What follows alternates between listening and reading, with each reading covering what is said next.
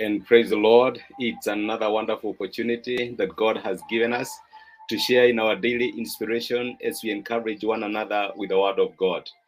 This week we have been looking at the topic of the blessing of work, or work is a blessing. There are those of us who tend to think that work is a curse, or maybe it's a result of the fall. But the lessons we have had this week have taught us that work is a blessing that we receive from God, and that God values hard work. When we give ourselves to give the best in all what we are doing, God makes sure that He establishes the work of our hands, and He blesses the work that we do. Work is a blessing from God, and God blesses the work of our hands. That is a lesson that we have been learning. That is why we need to take our work seriously, to make sure that whatever we find to do, we do it with the whole of our heart. And today, I still want us to continue with that topic. We are going to lap it this weekend. And I want us to see how it is important for us to identify the why behind what we do.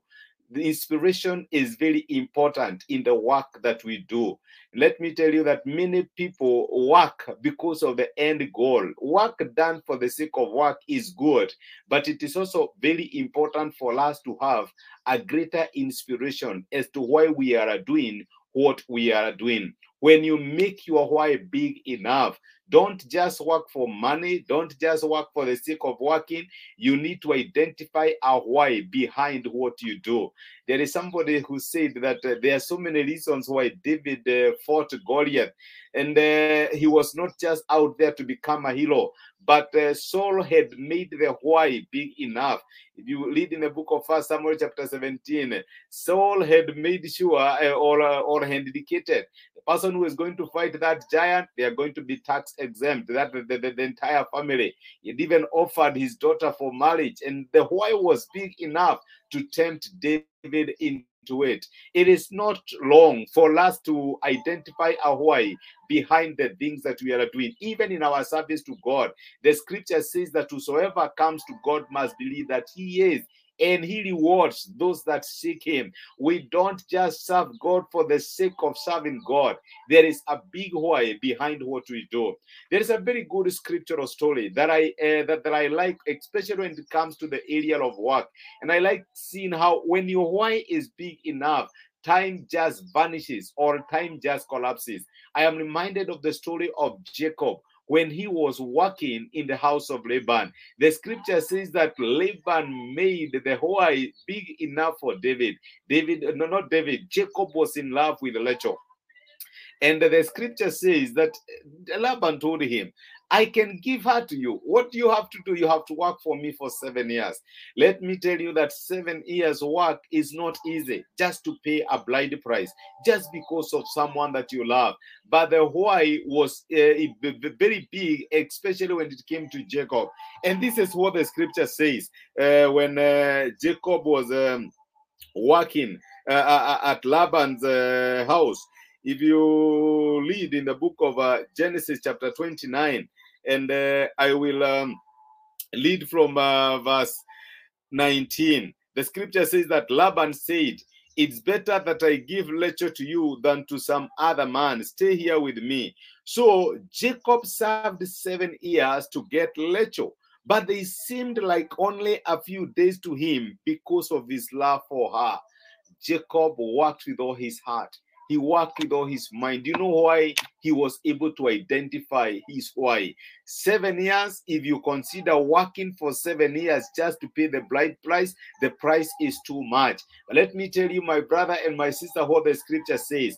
Because of the intensity of love that Jacob had for Rachel, the 7 years only seemed like only a few days. Why? Because he had a big why. He had identified his why. And this is the question I want to ask you. What is the why behind the work that you do in that particular office? What is your why behind the business that you carry on in for your day-to-day living?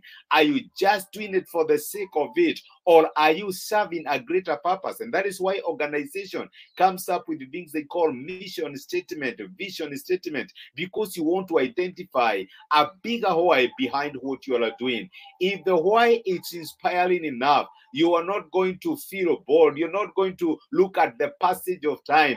A big why just collapses the passage of time because of Jacob's love for Rachel. 7 years only seemed like a few days, and he gave his heart out. He worked with the whole of his heart. That is why it is very important for us to go back to the businesses we do, to the work that we do, and even to other issues that we pursue in life. Our families, if we identify a bigger why behind why we need to commit more time with our families, let me tell you, it will be something to enjoy. Many of us are getting bored. Many of us are always thinking about the glass on the other side. Why? Because we have not been able to identify a bigger why that we can work for, that we can fight for, that we can pursue. When our why is big enough, let me tell you, the rest becomes history. Time just collapses and you find yourself enjoying what you are doing.